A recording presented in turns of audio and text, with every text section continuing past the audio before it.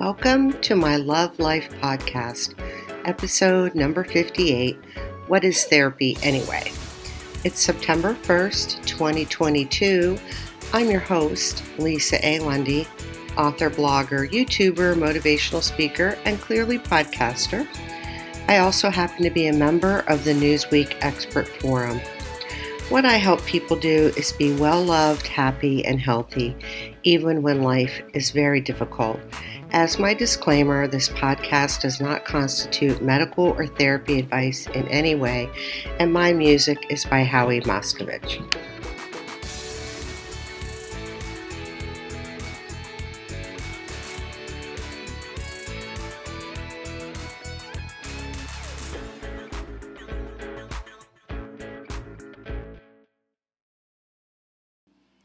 What is therapy anyway? Well, it seems to me that we have some significant myths and stigmas and stereotypes surrounding therapy that are not quite frankly, are not really true, and they're not really helpful. So going into therapy doesn't mean that you're broken, or it doesn't necessarily mean that there's something wrong with you or anything is wrong with you. So today, we're going to talk about what is therapy anyway, because it is an act of courage and bravery to look at your life from like under a microscope. So, and quite frankly, the least healthy people are most unlikely to go to therapy. So this is not a deep dive into therapy. It's kind of a light overview, touching on some of the benefits and some other aspects of therapy. So I think it's going to be fairly helpful to the average person.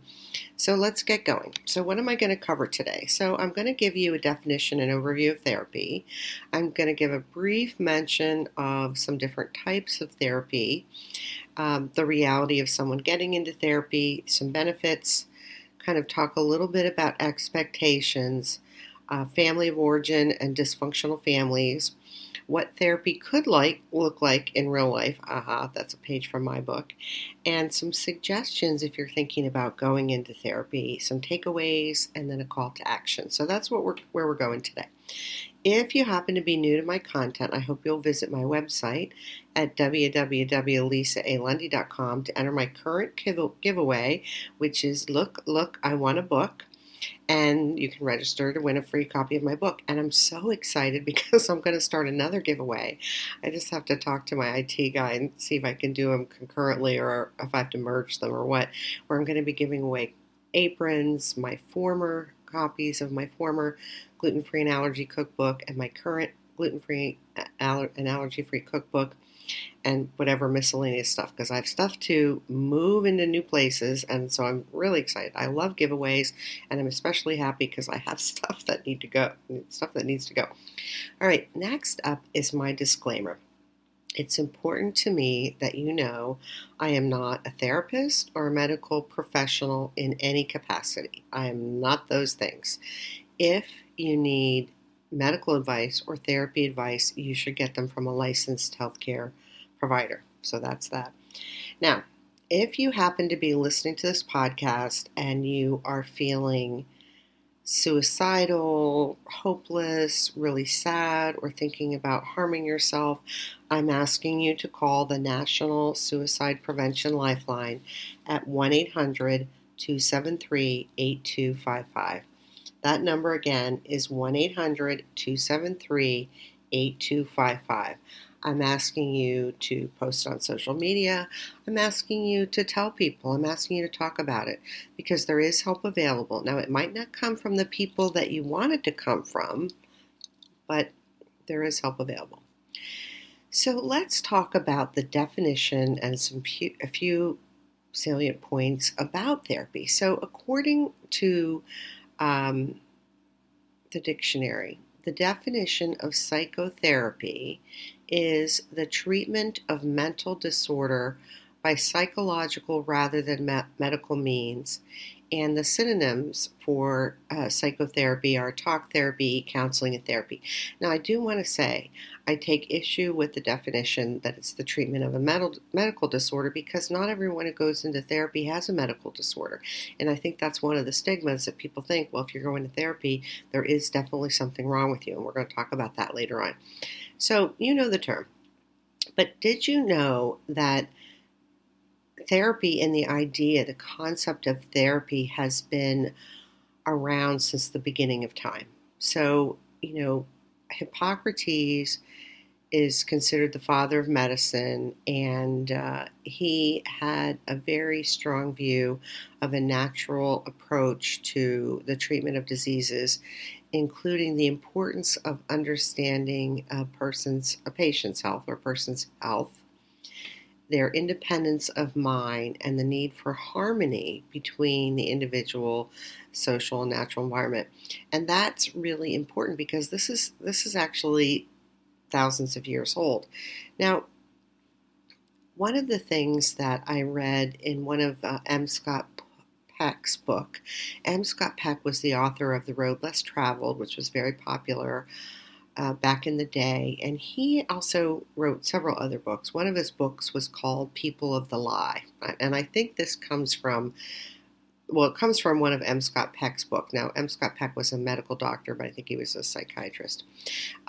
He used an analogy for psychotherapy as kind of looking at your life like the map of your life, like your life as a map, and whether the map you're using is a true map or is it distorted in some way.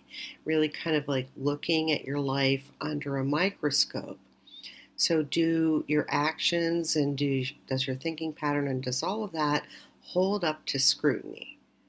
Well, let's hope so, but that's also why some people won't go into therapy, because they actually at some point know what they're doing, it's not workable and it wouldn't hold up to be looked at under a light.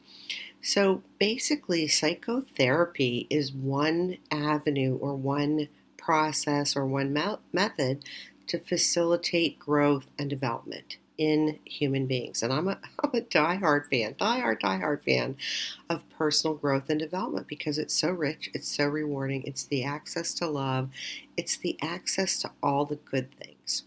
So that's kind of the overview of psychotherapy. And I do take issue with the treatment of a mental disorder. And by the way, this is not the first term that I've taken issue with that's in the dictionary. In the dictionary, the definition of assertiveness, at least last I looked, had the term aggressive. And assertiveness is not aggression, and it's not aggressive. So sometimes the dictionary is not point on, like spot on. So that begs the question is, does psychotherapy work? Like it's rooted in ancient times and has been pointed to and discussed and used for thousands of years, but does it work?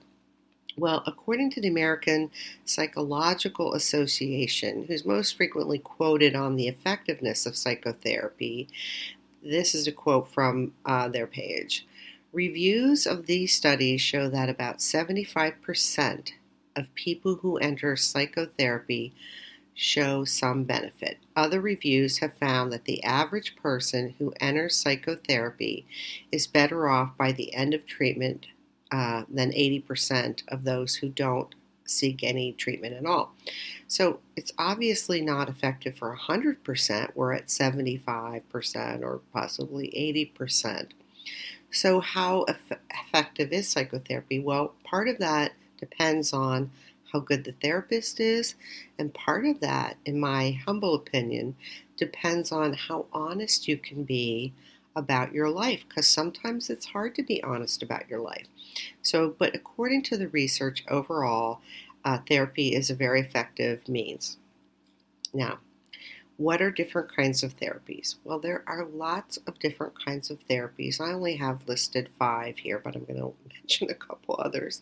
So psychoanalysis and psychodynamic therapies is one category. Behavior therapy is another. Cognitive therapy is another. And as a subset of cognitive, there's cognitive behavioral therapy. Humanistic therapy, integrative or holistic therapy. There's also something that's fascinating and really cool, which is called short-term intensive dynamic psychotherapy. That's really neat. Art therapy, music therapy. There's all kinds of therapies, and they are different.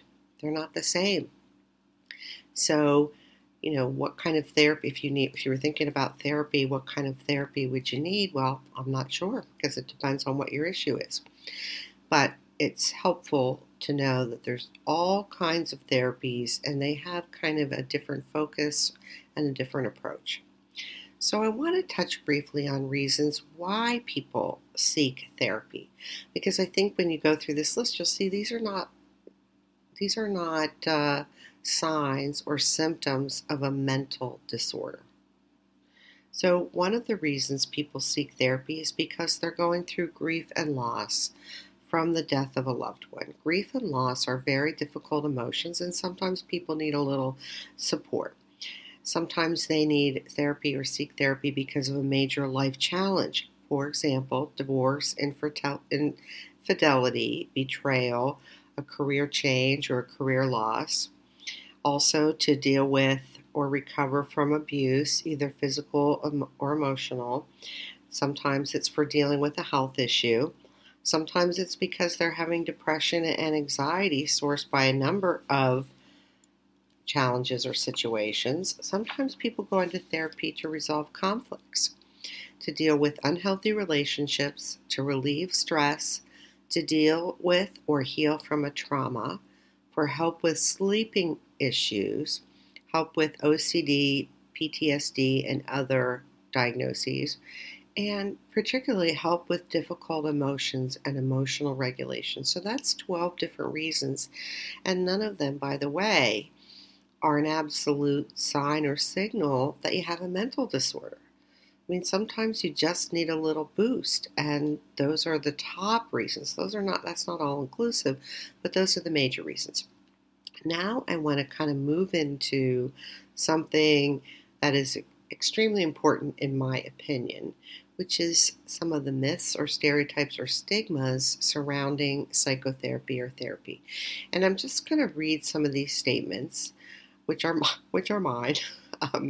They're not my views, but they're what I know kind of is out there from talking to people. So, sometimes people think that healthy people don't need therapy, or therapy is just for people who are sick. Another stigma is people are afraid of being judged for their feelings and or for their actions. Some people fear actually getting a diagnosis of a mental health condition. And some people are fearful that if people found out they were in therapy, they would be negatively judged. We do have some societal shaming about it. There's a fear of discrimination, and there's actually some potential for discrimination. Fear of being perceived as weak, like you're afraid of thinking people are going to think you're weak, or sometimes people view themselves as weak if they need help or they need therapy. Then there are some different cultural beliefs about therapy and or the need or use for it.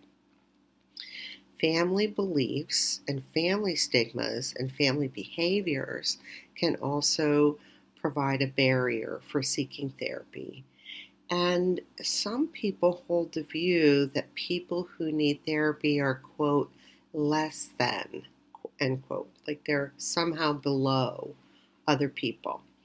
And then there's a lack of understanding of what therapy is and what therapy isn't. And additionally, there's some negative biases, in my opinion, for therapy in the media. So there's a lot of reasons. Those are, several reasons why people don't seek therapy that could get some benefit. And if you hold those views, that's fine. You can hold on to them. But I'm hoping as we move through the rest of this content, you're going to kind of maybe open your mind a little bit and think, maybe I do have some stigmas. Maybe I'm really holding on to things that aren't true.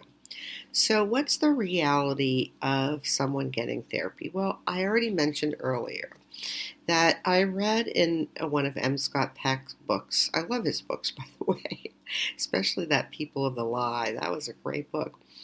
That the least healthy people, so the people who are most unhealthy, are the least likely to get therapy. They're the most resistant to therapy and will often refuse therapy at any cost. So, in my opinion, going into therapy is an act of courage and an act of bravery.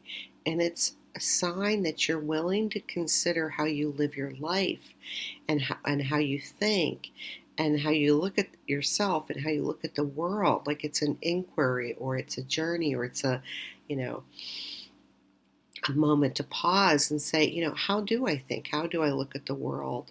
And I think someone going into therapy is a real reason to celebrate. And I think that the myths and stigmas are kind of held onto and perpetuated by those people who are most afraid of therapy. And that's just my opinion. So the reality is it's an act of courage and an act of bravery, and part of your results are going to depend on how you go into it and how honest you can be and all of that stuff. So the reality is going into therapy is an act of courage and bravery and a willingness to just kind of go, how do I live my life? Now, there are a lot of significant benefits that someone going into therapy could get out of it. And my emphasis here is that you could get out of it. These are not guaranteed benefits. These are just potential benefits. I'm just going to read through them. And I think it would be helpful if you listen to this list like, would that be beneficial to me? Would that be helpful to me? Would that improve my life in some way? So, number one, therapy can provide clarity on how you're organized as a person. We're all organized differently. And as someone who is pretty high in self-mastery, myself, not to sound like a braggart or an arrogant, hubris-filled jerk, it's really helpful to understand yourself and how you're organized. So that's one potential benefit. Another one is to gain insights on your coping mechanisms in life, and that can be very valuable. Understanding your behavior and why you do what you do, learning emotional skills and abilities, understanding the way you think and how you process information from the world around you. Discovering any issues that need to be addressed. I'm going to tell you right now, like any issue you have as a person, there's a way to address it. There really is. You might discover that you have some cognitive distortions or some ways of thinking that really don't serve you and that aren't helpful. And that would be good to know because you can change that. You can heal from trauma or abuse. You can learn new techniques for healthy living and healthy behaviors.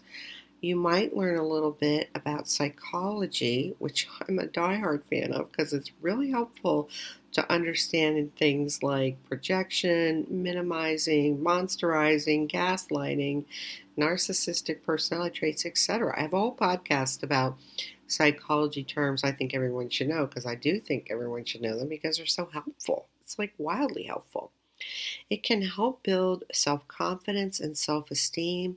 It can help you improve relationships and relationship dynamics. It can definitely help reduce anxiety, depression, and negative emotions, or what I call the difficult emotions. It can help you function better in life. It can help you improve your problem-solving skills. It can help you build resilience. It can help you identify any self-sabotaging behaviors or patterns. It can help you if you're stuck or stalled in life. And it can help give you peace of mind.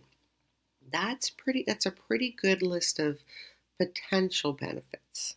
And they're only potential because it depends on a number of different things. So I want to talk about expectations.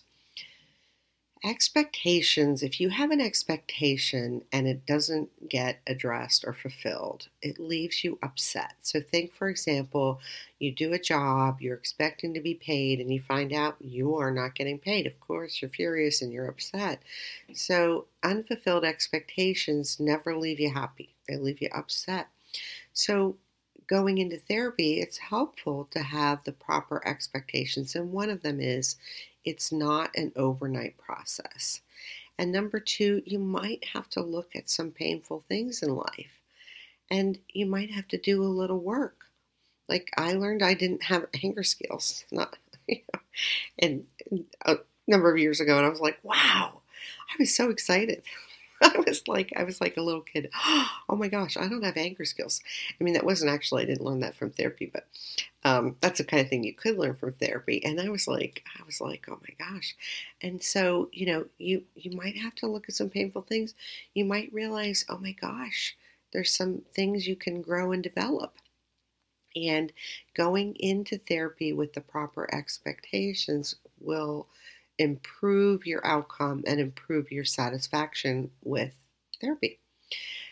Next, family of origin and dysfunctional families. So this begs a mention. So a lot of American families, that's between 70 to 96% of American families, have some level of dysfunction according to the research. But here's the rub. We in society are not walking around saying, oh, this behavior is dysfunctional and that behavior is dysfunctional. And people grow up in highly dysfunctional families, like very dysfunctional, and they're not aware that their family is abnormal or highly dysfunctional because they just don't have the context for that.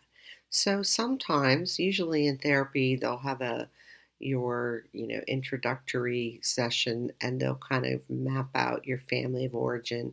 And so sometimes in therapy, people get the sense that, oh wow, my family was actually abusive, and they didn't recognize that, and that might be hard or it might be painful. But it is what it is, and it's all extremely helpful. And the other thing you have to bear in mind is that the therapist isn't always right. They're human, but you want to go into it open-minded, especially if you don't have a high awareness about your family of origin or the dysfunctionality of the family you grew up in. So that's a piece of it. And I know a lot of people, I mean, personally, that grew up in dysfunctional families that really haven't come to terms with that, even though they're well past the age of that. So it's just something to be mindful of. Now I want to give you an example of what therapy looks like in real life, okay? I think you'll enjoy this. So much of my experience with therapy was from marriage counseling. And, like with 4 different marriage therapists. And I won't say anything more about that. That gives you some idea. So at any rate, when you're talking about marriage counseling, if one of the two people is lying, the therapist has got to do some hard work to try to figure out who's telling the truth. So that is one kind of major obstacle if you're talking about marriage counseling or family counseling where someone's lying. So in 2018, I had 3 concurrent traumas going on, unbeknownst to me. And actually, most of the people I knew said, oh, those are horrible, horrible, awful things. You are never going to be okay. You're just never going to be okay. You are going to be damaged goods. And I was like, wow. I mean, I was really taken aback by it. But I thought, hey, I don't have to be damaged goods. I can just go get some therapy and find out what are my new issues? Because my only issue really in life has been that, well, two issues. I'm too trusting, which I'm very well aware of, and I try to compensate for that. And my other issue is I tend to overfunction, which means I justify people not showing up in relationships, and I do more than my share in relationships, and I've really made huge progress in that over the years. Because once you become aware of something, you can get to work on it. Just like I was saying earlier, I mean, I can tell you it was 2006 when I learned I had no anger skills, which, given certain things in my life, that was reasonable and probably proper. It's not helpful to walk around in life with no anger skills. So I just got to work. So I went into therapy in 2018 because everyone said I was going to be damaged, and so I went in, and when you go into therapy, I highly recommend you set very clear goals for yourself. So I'm going to give you the three goals I had. Number one was to get a checkup from the neck up, which is exactly how I wrote it on the form. Number two was to identify any new therapy issues. And number three was to get advice and guidance on how I could help some other people in my life who were impacted by what was going on. So those were my three goals, very clear. So here's what I learned in 4 weeks of therapy. I'm just going to read them off. Number one, I did not have PTSD or dissociative disorder, and I should backtrack and say I requested at the outset of therapy to be tested for anything they could test me for. I wanted a complete, checkup from the neck up. So I did get, the PTSD testing and dissociative testing. So I didn't have PTSD or dissociative disorder. I did not have depression that merited any intervention or treatment or a drug or alcohol problem.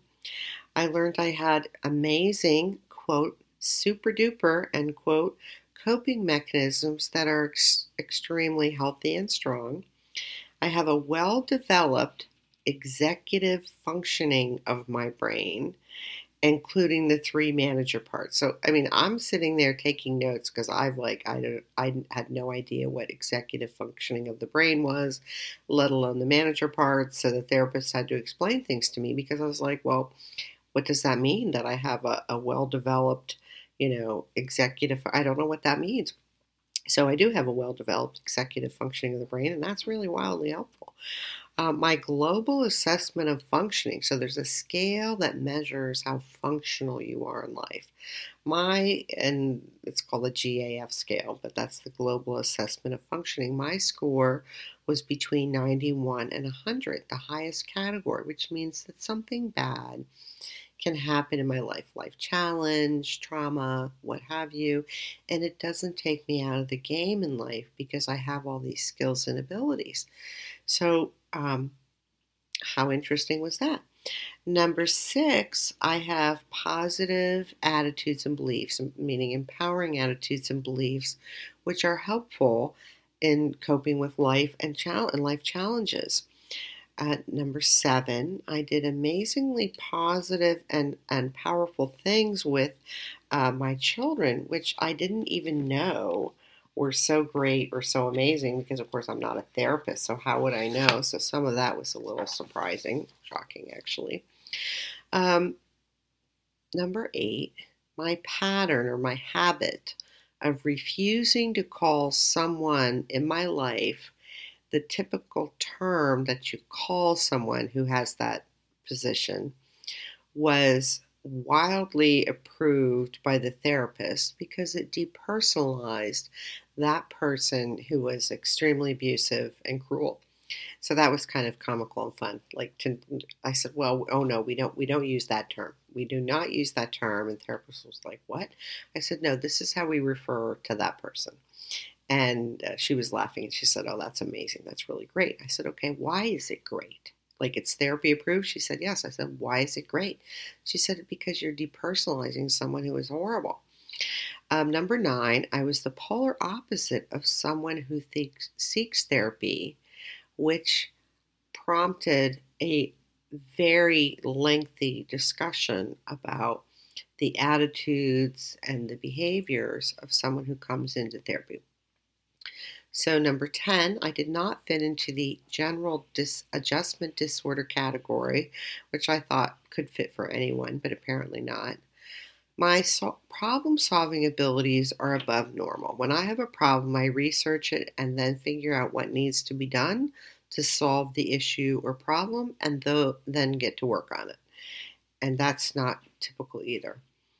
Number 12, this was a big surprise. The therapist said, as she was explaining all the things that I do and the things that are part of me, when she was talking about the global assessment of functioning, she said, you have 3 concurrent traumas happening right now as we speak, and you are functioning like amazing, like beautifully. And I was like, wait a minute. What do you mean I have 3 concurrent traumas? I didn't even really know what a trauma was.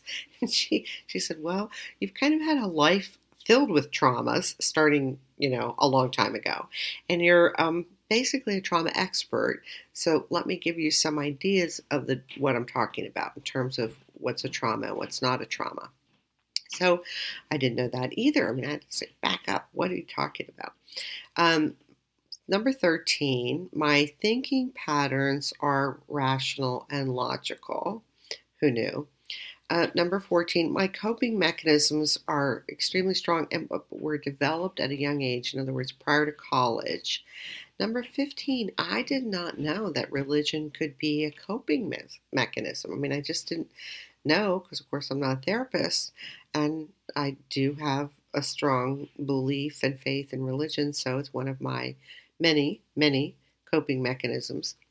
Number 16, my abilities to identify, manage, and process my emotions are well above average, as in superior. Well, who thinks about that stuff? I had no idea. And number 17, much to my surprise, I didn't have any new therapy issues.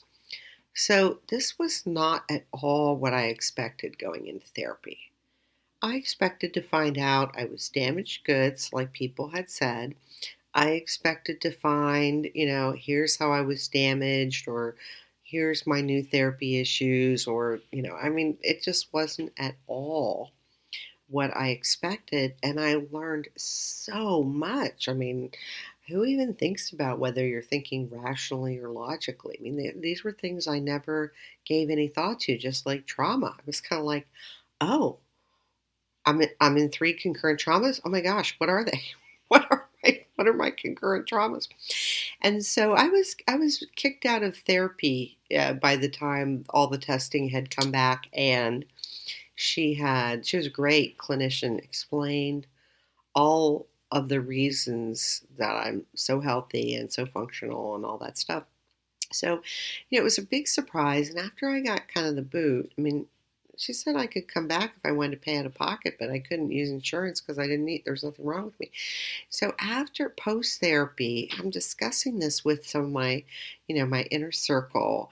And then everything she was saying made sense. Like we could look at my life, take this information about the way I think and the way I problem solve, and we kind of had a lot of giggles because I'm kind of known, if I have a problem, I'll just go research and say, what do people do when they have this problem? And then go do whatever needs to be done. And so, yes, I've had a life of traumas, but I didn't know they were traumas because we don't talk about traumas. We don't talk about lots of things that are either traumas or are traumatic. So in hindsight, it was just a very, very valuable lesson. And I learned so much about myself. I mean, when would I have ever learned about the Global Assessment of Functioning Scale? It's very interesting. You can find the Global Assessment of Functioning Scale all over the web, like even WebMD, like they all will have it. And so it's helpful. The goal you want to have is to be really functional in life. And that means having coping mechanisms. It means having empowering attitudes and beliefs. It means a whole lot of things. And it does definitely means having rational thinking. And we have a lot of, I did a podcast fairly recently on cognitive distortions, which are extremely common. And cognitive distortions are a form of irrational thinking. So, if you want to go into therapy, you could learn a lot of great things. And if you learn something that you need to work on, so what? Like, I wasn't like, oh my gosh, I don't have any anger skills. I was like, woohoo, let's go. Let's go get them. Because I want to have the best life possible.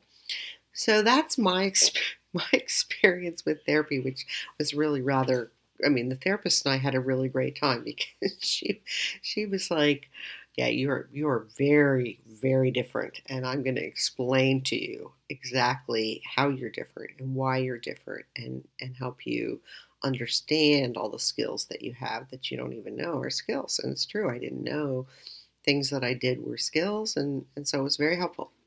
So let's assume you're thinking about maybe therapy would be helpful for you. I'm going to give you a couple quick suggestions. So, number one, my first point is really kind of a caveat, which is not all therapists are good. Well, guess what? Not all lawyers are good. Not all auto repair shops are good. Not all hairdressers are good. Not all doctors are good. It's hard to find a really good physician. It's also hard to find a really good attorney. So, you have to which leads me to point two, which is number two, which is do your due diligence in finding a therapist. If you're ashamed or embarrassed that you need therapy or that you're thinking about it, that's the first point you want to look at, that you're ashamed or embarrassed that you need help. Because my do your due diligence would be, checking in with people in your area. Like, do you know any good therapists? Or, do you have anybody you could recommend? Do your homework. Hopefully you do that for your car. Most people do it with their car, or at least they recognize that they've got a bad car place and then they find another one. So those are the first two. You need to understand not all therapists are good, but not all of anybody is good. And you need to do your due diligence because that's going to be helpful and could save you time and money. Number three, get clear about your goals for therapy. What are your goals? What do you want to accomplish? If you're really stressed out and you have a lot of anxiety or depression, or you're just really dissatisfied with life, those are great goals. I need to learn how to deal with the depression and anxiety, or I'm dissatisfied. Like, get some goals and be clear about what would help you. Number four, be brutally honest. It's not going to help you if you shade the truth or lie. It's not going to help you. It's like shooting yourself in the foot. If you want therapy to be helpful, you have to be honest. And sometimes I understand that's hard for people. So, number five, don't be afraid. I'm going to tell you that, what's the worst you can find out is maybe you have a cognitive distortion, or maybe you don't have anger skills, or maybe, whatever. You're going to find out whatever you find out. But it's an area that you can get to work on. I promise you, you can develop any skill or habit or practice to make your life amazing. So don't be afraid. I know that's where people go, but you don't have to. You could look at it like an adventure. I am going to get some therapy so I can have peace of mind, or I'm going to get some therapy so I can deal with these issues and figure out how to be more functional, whatever. But just don't be afraid. Because I celebrate anytime there's something for me to learn or do or grow. I go, woohoo, let's go. Let's go. Number six. If the therapist doesn't work for you in any way, change therapists. I hope you do that with your physicians. I hope you do that with your lawyers and hairdressers and everything else. If something doesn't work for you, I hope you make the change. And don't have any shame or embarrassment in it. Number 7, if they give you any assignments or homework or things to do, do it. Do it with rigor. Do it like it matters. Otherwise, you're kind of wasting your time and money and theirs. I mean, their time, not their money, because you're paying them. Number 8, adopt the attitude that you're a work in progress. I mean, yeah, I'm a work in progress, and I'm not ashamed to say I've made mistakes. I've done things I wish I hadn't, but I always did the best I could with the information I had at the time and the person that I was. Like one of my early traumas, people said, "Well, why didn't you tell people?" Well, I didn't tell people because I was ashamed. I was ashamed and embarrassed, not of myself, by the way, of other people. I was ashamed that this is what happened from other people, and I was just so young. I couldn't do it. I couldn't tell people. So I would suggest start embracing growth and development because it's amazing and it's fabulous. And number 9, be open-minded. Being open-minded is really cool. I love it. And you don't have to be open-minded, but if you're going into therapy, it's helpful. I mean, it's helpful.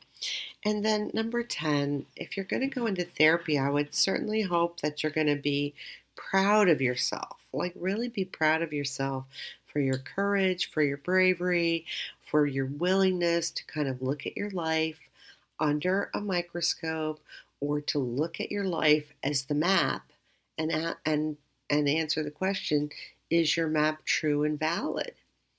Like, do you have a true and valid map? All right, so here's your takeaways. It's time to end the unnecessary and really unhelpful stereotypes and stigmas and myths surrounding therapy. And it's time to really celebrate and cheer people on who are brave enough to go into therapy. Like really celebrate and cheer them on. And if you're not willing to do that, then it's time to look at yourself. And it's time to recognize that personal growth and development is the access to a really great life filled with love and happiness and peace of mind. Growth and development is the access, whether you do growth and development through my podcast or my materials, or you do it through therapy. It's the access to all the good stuff in life. And so for my call to action, it's time to get going on getting your life in order. Like do whatever it takes. And it's time to get your friends or family or coworkers or neighbors or whoever or kids, whatever, to go with you. And my last call to action is to share this podcast so you can help us together as a team reduce the cultural and societal stigmas and stereotypes about therapy. That's it. I'm Lisa Lundy saying thank you for listening to my Love Life podcast, episode number 58, What is Therapy Anyway? I hope it's given you some new ideas and thoughts and perspectives on therapy, and that maybe you can drop some of the stigmas and stereotypes associated with therapy. If you enjoyed this podcast, please subscribe so you get the new ones automatically, and share this with people that you care about. And definitely visit my website to enter my giveaway. Thanks. Hang in there for now. Bye.